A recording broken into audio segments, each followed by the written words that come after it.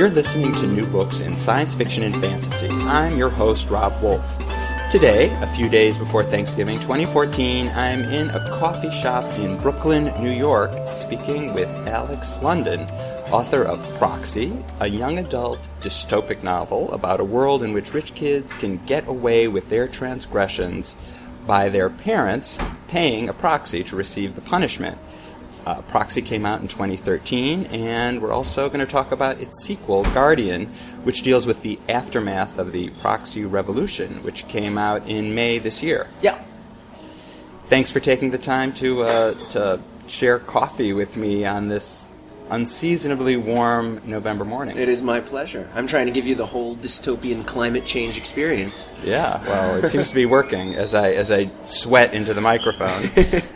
So let's talk about you as a writer. You've worked as a journalist traveling the world. You've written 2 nonfiction books for adults, one about war and one about Judaism, and you've written a bunch of books for children, including several under the series titles An Accidental Adventure and Dog Tags. So I wanted to ask you, how did it come about that you decided to start writing young adult science fiction? Mm-hmm. I was kind of on a odd journey in that direction, but that was what I read as a teenager. I mean, I loved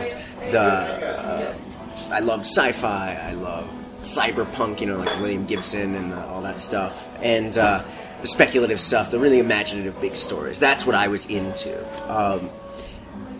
And so I always knew I wanted to write something like that, but it wasn't the first thing I started writing. Like, as you said, I was writing for adults, and I was spending a lot of time with youth around the world. My kind of beat as a journalist was war-affected children. And for a lot of children all over the world, caught up in wars and poverty and natural disaster and all these things, dystopia is not some kind of fantasy. It's the day-to-day reality of how they're living. And when I started to realize that, I saw these connections between what I was researching as a journalist and what I read as a teen and the kinds of books I liked. And that kind of it all clicked into place that I could write about the issues of injustice that I was seeing and conflict and all by writing the kinds of stories I read as a kid. So that kind of drew me there. I always knew I was going to write sci-fi at some point in my career. Because I tend to write books for an imagined version of my past self. I sort of write for my teenage self, and when I'm writing a book for a 10-year-old, I'm writing for my 10-year-old self. So for me, Proxy was really the book that 15-year-old me really would have wanted to read, hopefully. And that was kind of why I wrote it. Well, let's explore that a little more. You used your experience as a journalist, seeing, these incredibly, scary, sad circumstances, and I wonder, are there specific things that informed some of the storylines? Absolutely, completely. The whole germ of the book itself and who the characters are came from when I was in the Eastern Congo, covering the recruitment and rehabilitation of child soldiers there, and I was at a center, sort of an orphanage school compound where former child soldiers were living, kids who'd fought in different armies, kids who had done countless terrible things in their lives. And some of these kids, 13, 14 years old, had massacred entire villages. Not on their own, with help from adults who are always happy to help with the massacring of villages, but all of these kids who had done terrible things in their lives were living in this place and trying to rebuild and be normal kids and do drawings and play soccer and tell dirty jokes and all that sort of normal teenager stuff. And while I was there, a volcano erupted, Mount Nyiragongo. This was in January of 2002. And the lava was heading straight for this center where these kids live. And RCD Goma, who was the rebel army in control of this area at the time, basically ordered an evacuation. Everybody had to flee. And so we all left and went on the, got out of the way of this lava flow. And I called back to the priest who ran this center for the demobilization of child soldiers, and we were like, hey, did you guys get out? Did you find a safe place to go? And the priest told us that he hadn't, that he had stayed, that the boys had all decided that they'd lost enough in their young lives, and they were building a community, and they did not want to lose any more. And this place was their home. And so in the time they had, the few hours before the lava hit, they dug a trench, and they built up the dirt berms around their school, and when the lava came, it flowed into the dirt berms and into the trench and around the school, and they saved this place that they lived. They saved their community. These kids who the world had written off as lost causes, as hopeless thugs, as killers, these kids who were certainly no angels and who had done terrible things in their lives, were capable of coming together and doing this amazing, impossible thing of basically battling a volcano and winning. And I was so moved by that capacity that young people had to affect the world for good or ill, that I wanted to write characters that didn't usually get to be the heroes of stories, but to explore that. And that's kind of where some of the slum kids and all that in Proxy came from, really, these kids. The neighborhood, the Valve, where one of our two heroes, Sid, the Proxy in Proxy, where he lives, is really just the Kibera slum of Kenya, outside of Nairobi. It's a giant slum, home to millions of people. It's really just my memories of that place with some high-tech stuff added in. It's a futuristic reimagining of the world where a lot of these kids end up when they leave refugee camps and they leave war zones. They end up in these slums all over the world, in Bangkok and in Nairobi and in Lagos. I just threw in some high-tech stuff and described what I remembered. So in Proxy, you've chosen to name most of the proxies, or the kids who live in the Valve, using classic names from classic literature. Yeah, all the orphans get their names assigned from a database of literary names, ripped out of context. The reason for that, the reason I took all these literary names, when I started writing, that wasn't the case. All the orphans had these different names, and I realized in creating a world and doing world building, there needed to be some kind of consistency with the naming conventions. Just like in our world, and different cultures have different naming conventions, and I didn't have one. I hadn't created that in the first draft, and I thought, this is just not working. This world is not holding together. I need to think of something. Were you making up futuristic names? Futuristic names, and it was silly and pointless, and they didn't sound consistent with each other. And then, this was right around the time of the shooting of Trayvon Martin. And I was watching on this news as this teenager, depending on which news outlet you were watching, he was being depicted as either, an unredeemable thug or this angelic child sainted who we have lost. And knowing the reality of teenagers' lives, neither of those was probably the case. Like all of us, his life was somewhere in the mess between. But the media was very quickly turning this very inconvenient person into a fiction, taking him completely out of the context of his life. So I thought, I will take in my story all of these inconvenient people and actually just make their names fictions, ripped out of context. And that's why, Atticus Finch from To Kill a Mockingbird gets his name is applied to, the biggest jerk in the story, because it has no relation to the character of Atticus Finch. And I wanted to explain how these kids don't even get their own names. They don't even own their own names, their own contexts. That's how little value they had to the society. Well, it's true, because the Atticus Finch name seemed particularly misapplied. Yeah, it was me having a little fun. but then the main character, Sidney Carton, is a bit more apropos. I think, from A Tale of Two Cities. It's a direct reference, obviously, to A Tale of Two Cities, which is really a theme throughout the book. I'm essentially writing a riff on A Tale of Two Cities, which has there is a twist on what happens to Sidney Carton in A Tale of Two Cities and what happens to Sidney Carton in the book. And it was a way of playing with that. And very few people get that. Very few teenagers. I think most of my readers haven't read A Tale of Two Cities yet. But the ones who have, when they realize it, are like, wait, I see what you did there! And it's a way of messing with them, because then they think they know the ending, but they don't. And maybe it'll get them to read more classic literature if they get wind of. If they're interested. And if it's not required, because I had to read it in high school. I did too. I did too. And I really enjoyed it, but I think that's not the case for most people. I don't believe that YA books need to be gateway drugs to classics or to quote unquote better books. I believe they are in themselves perfectly valid reading. They don't need to lead to something else. Yeah. So I like A Tale of Two Cities. I think it would be cool if my book inspired people to read it, but I don't necessarily care if they do or not. And I suppose the beauty of the internet today is that you don't... I remember feeling kind of in the dark when I was reading literature, and the teacher would say, there's all these allusions to great literature, but you felt ignorant if you didn't read all those other books. You could just Google anything now. Right. And I think of those allusions, for me, the ones I put in, are more just inside jokes for myself. I don't, and the intellectual underpinnings of the book and the explorations of debt, it's all there. But I don't think you need it to enjoy the story or to get a lot out of the ideas and the emotional resonance of the story. I think the way English teachers teach books can often be the death of reading, sucking all the life out of it by looking for every reference and every clever thing the author did. I think school can often lead us astray in how we read.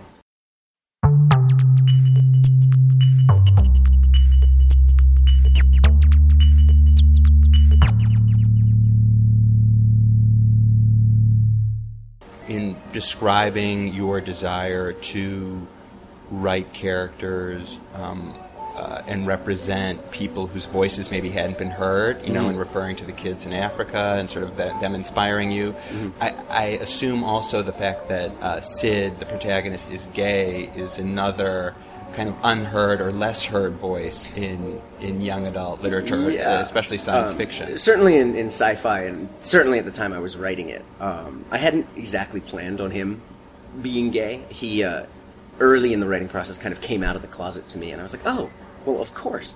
And being gay myself and a sci-fi fan, when I was a teenager, I had never seen a character like that. I was always reading for the gay subtext in everything. Weirdly, I thought the actual first queer novel I ever read was in 7th grade when we read Ender's Game.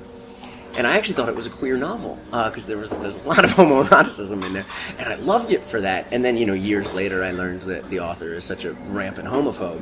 That shocked me, because I actually thought it was gay. Because I was hungry for those characters. I desperately wanted to see someone like myself in that kind of story. I was, I think, sort of a typical teen boy, in that I didn't want to read a lot of romance in my books. I wanted explosions and cool stuff and action, and then more action on top of that.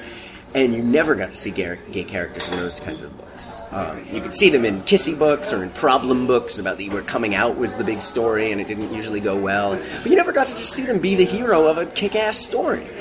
And so once I realized that, Sid was going to be gay, I also realized I could let go of that and just tell a story about an action hero and hope that readers would judge him and judge the book on whether or not it was cool and exciting and interesting and the details were neat and the sci-fi world was sort of completely built and not on, who he wanted to kiss. And I've been very lucky, I think, to be writing it now where other writers who've come before me have kind of made that possible and carved out that space, and pop culture has become more accepting of gay characters, so that when I turned this into my publisher, they didn't bat an eye. They were like, all right, yeah, we could publish a commercial thriller with a gay main character. Let's do it. Let's see what happened.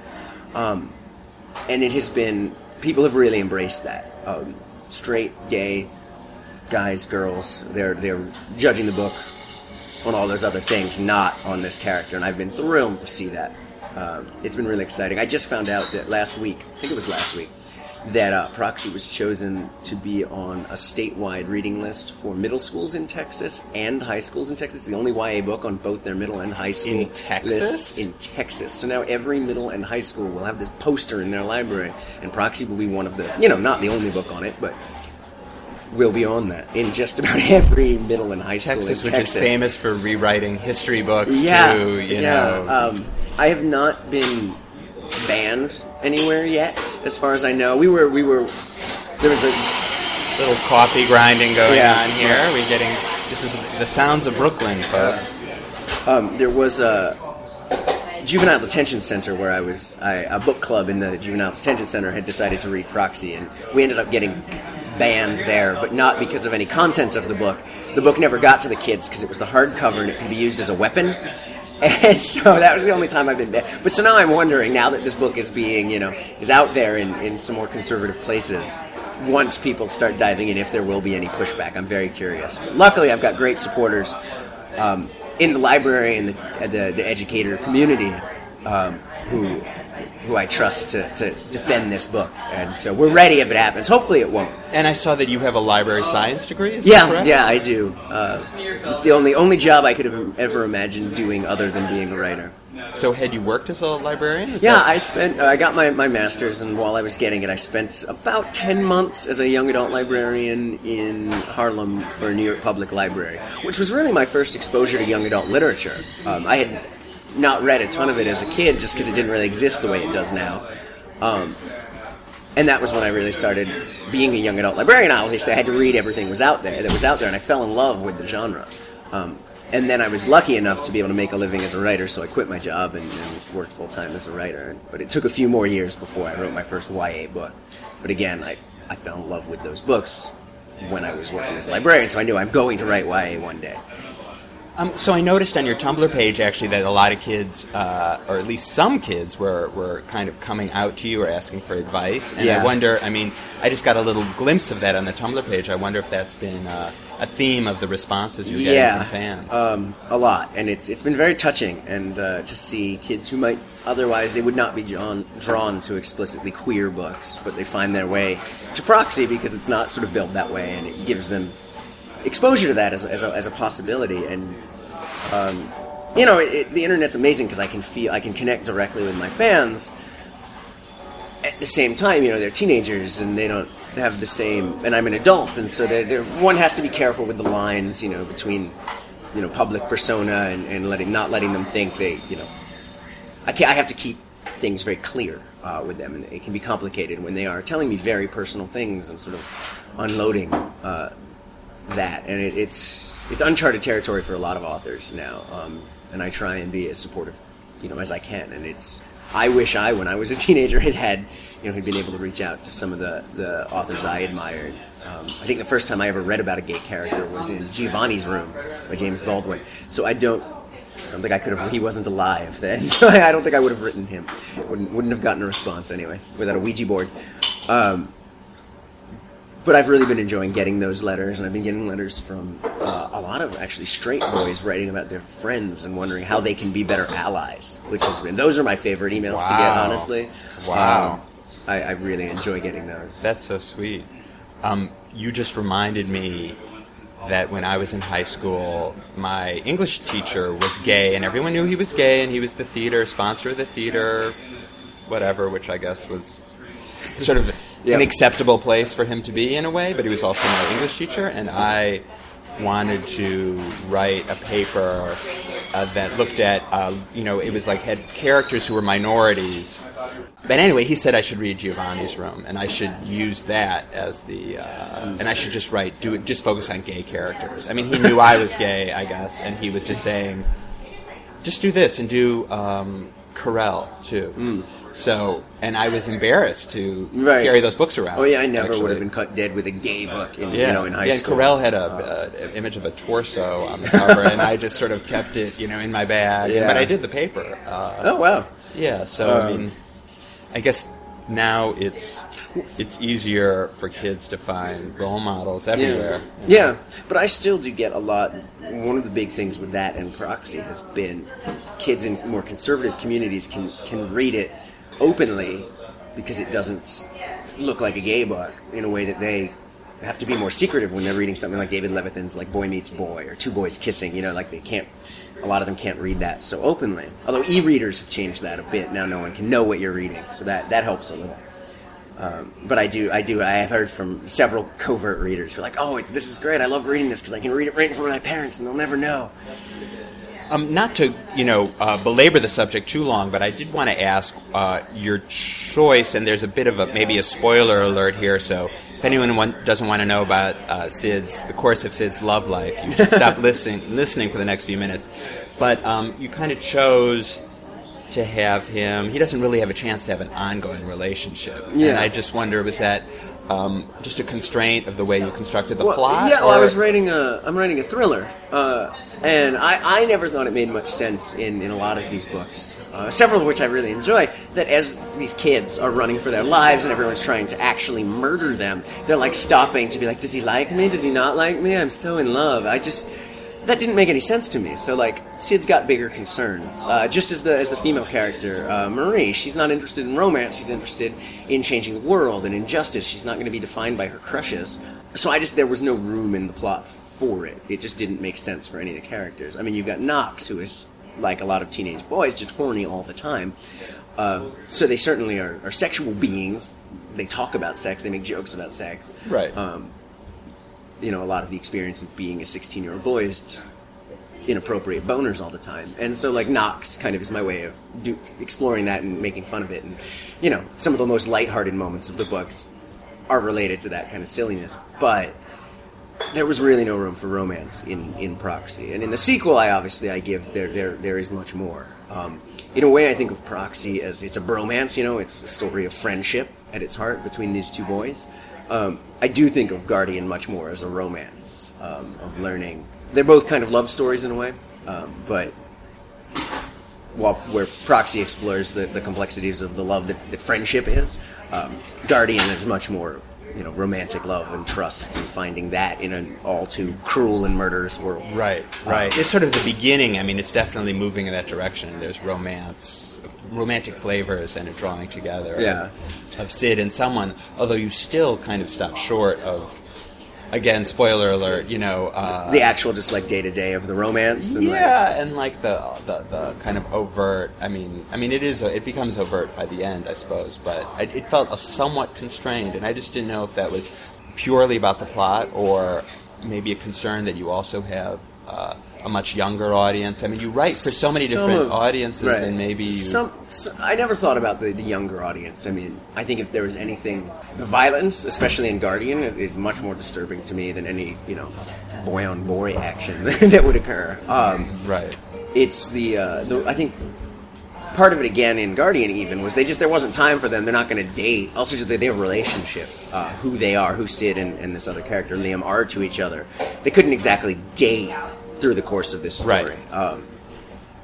So there really wasn't room for it. And part of it was a writerly choice of enjoying that tension, that will they or won't they, is it possible, is it going to happen? You know, you're reading, especially with some of my younger readers who are into that romance stuff. They're reading it and they're like breathlessly, like, is it going to happen? Is it going to happen? So it's a way of building the tension. It's cruel of me. But who wants to read about an easy relationship, you know? Right, exactly. Gotta keep turning the pages. And you don't want to make dystopias look, you know, like something we all want to aspire to. Yeah, exactly. Right? Exactly.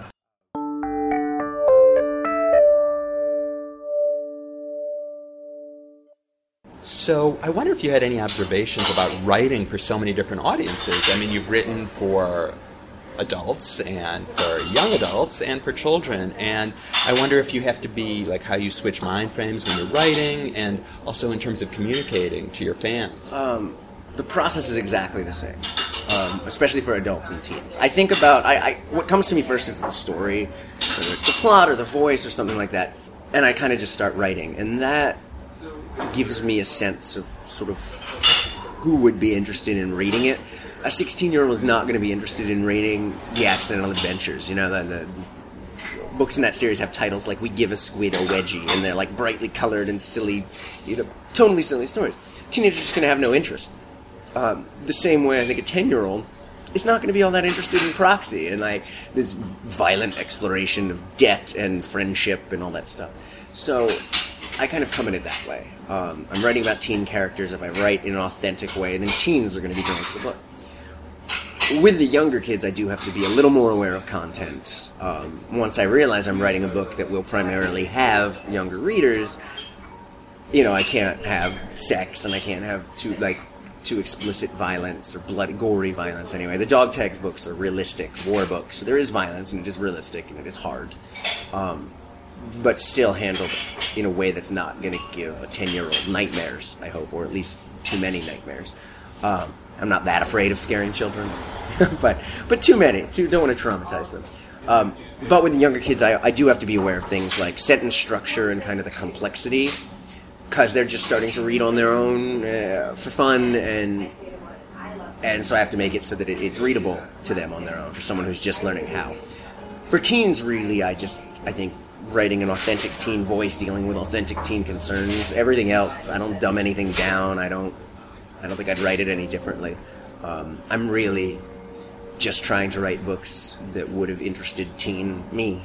And it's been nice to see that other teenagers, I guess, are as strange as I was because they keep reading me for some reason. And so what about your platform for communicating to them? I know you speak in schools, you speak to younger kids that way, and then... it's weird. I do far more elementary school visits than I do middle and high school, just because kids get busier and there's more testing and all that crap. And so they just have less time for author visits as they get older. So I have a slightly different persona when I'm talking about the younger kids' books. I'm a little goofier and more like a birthday clown almost, but an educational birthday clown. But I'm still me, and I'm still concerned with the things I'm concerned with and talk about those things, and I'm very open about my life. You know, there's things with the Child Online Privacy and Protection Act, so in terms of internet communication with kids under 13, that happens a lot less, both because they're not there on the platforms and because there's all kinds of restrictions on my communication with them. So I had to kind of educate myself about that as I was starting out, and luckily it's well-trod territory at this point, so there were a lot of people I could ask at the publisher and other authors and how they deal with it. So I do get a lot of fan mail from 8-year-olds, and I get a lot of fan mail from 27-year-olds, and I can respond to those differently. I can certainly, with the young adult fans, be they older teenagers or adults, I can communicate differently than I would with a 10-year-old. And part of your persona is different names, actually. The different names. I was going to say, so is that complicated? I mean, it is extremely complicated, and it has been my whole life. So I had a nickname growing up that I'm not going to say, that I still go by among certain friends. And so I grew up with that, but it was not my real name. So on official documentation, I would always be, either Charles London or C. Alexander London, which is what my parents just thought sounded good and wrote it on stuff sometimes. And so I had these different names already, and it was confusing growing up. When I started, when I got my first byline as a journalist, I thought, okay, well, Charles is my first name. All right, that's Charles. And so I had a bunch of bylines as Charles London. So when I did my first book, I thought, okay, it'll be Charles London. So I did those 2 nonfiction books. The first one, filled with disturbing stuff that the world has done to kids and that kids have done. When I wrote my first children's book, I didn't want a 10-year-old Googling me and suddenly ending up reading about, a 10-year-old murdering his own family in Southeast Asia. And I didn't want to traumatize kids that way, so I thought, I'll use my middle name. And on my high school diploma, it says C. Alexander London. And I saw that. I was, at home, and I was like, wait, I can go by that? That sounds like a children's author's name. It's like J.K. Rowling, C. Alexander London. So I just used it. I just picked it innocently, which has led to no one knows what to call me. They see the Charles and the C. I get letters, Dear C. Do I call him Alex? Do I call him Alexander? So I had those 2 names, and that was confusing enough. Well, so then you decided to compound the problem. problem. I did not decide. My publisher decided, making it so much worse for me, when we did Proxy. Originally, they thought they were going to do it under a totally different name. We were going to invent a name together, and I was going to publish Proxy as if it was a debut novel by this mysterious other author. They changed their minds and said, no, we want it to be you. I was relieved because I was proud of this book and wanted it to be me who was releasing it. But they said, we don't want to do, you've built a brand in this middle grade world with C. Alexander London. We want to shorten it and do the sexy teen version of you. It'll be Alex London. And I said, okay. So they made it out. They told me I was Alex London, which is fine. I respond to the name Alex. So I thought, okay, great.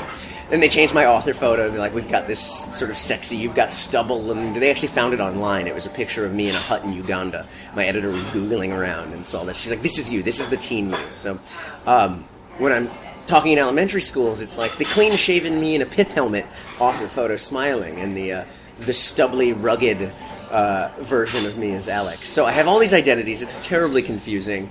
I had to change my Facebook name the other day because a bunch of fans, I had a personal Facebook page, but a bunch of fans found me and it got confusing, and so I thought, I'll just make it Alex, so it became Alex. And that meant my sister and all her friends who have known me since I was a little kid are like, who's this Alex? When did you become Alex? I thought, it's still me. It's very confusing. Wow. To see my mother tagging me in pictures as Alex because I just don't think of myself as Alex, actually. Are you just planning any more personality changes? Who knows? Maybe a drag name. Yeah, Alexandra, maybe. Yeah.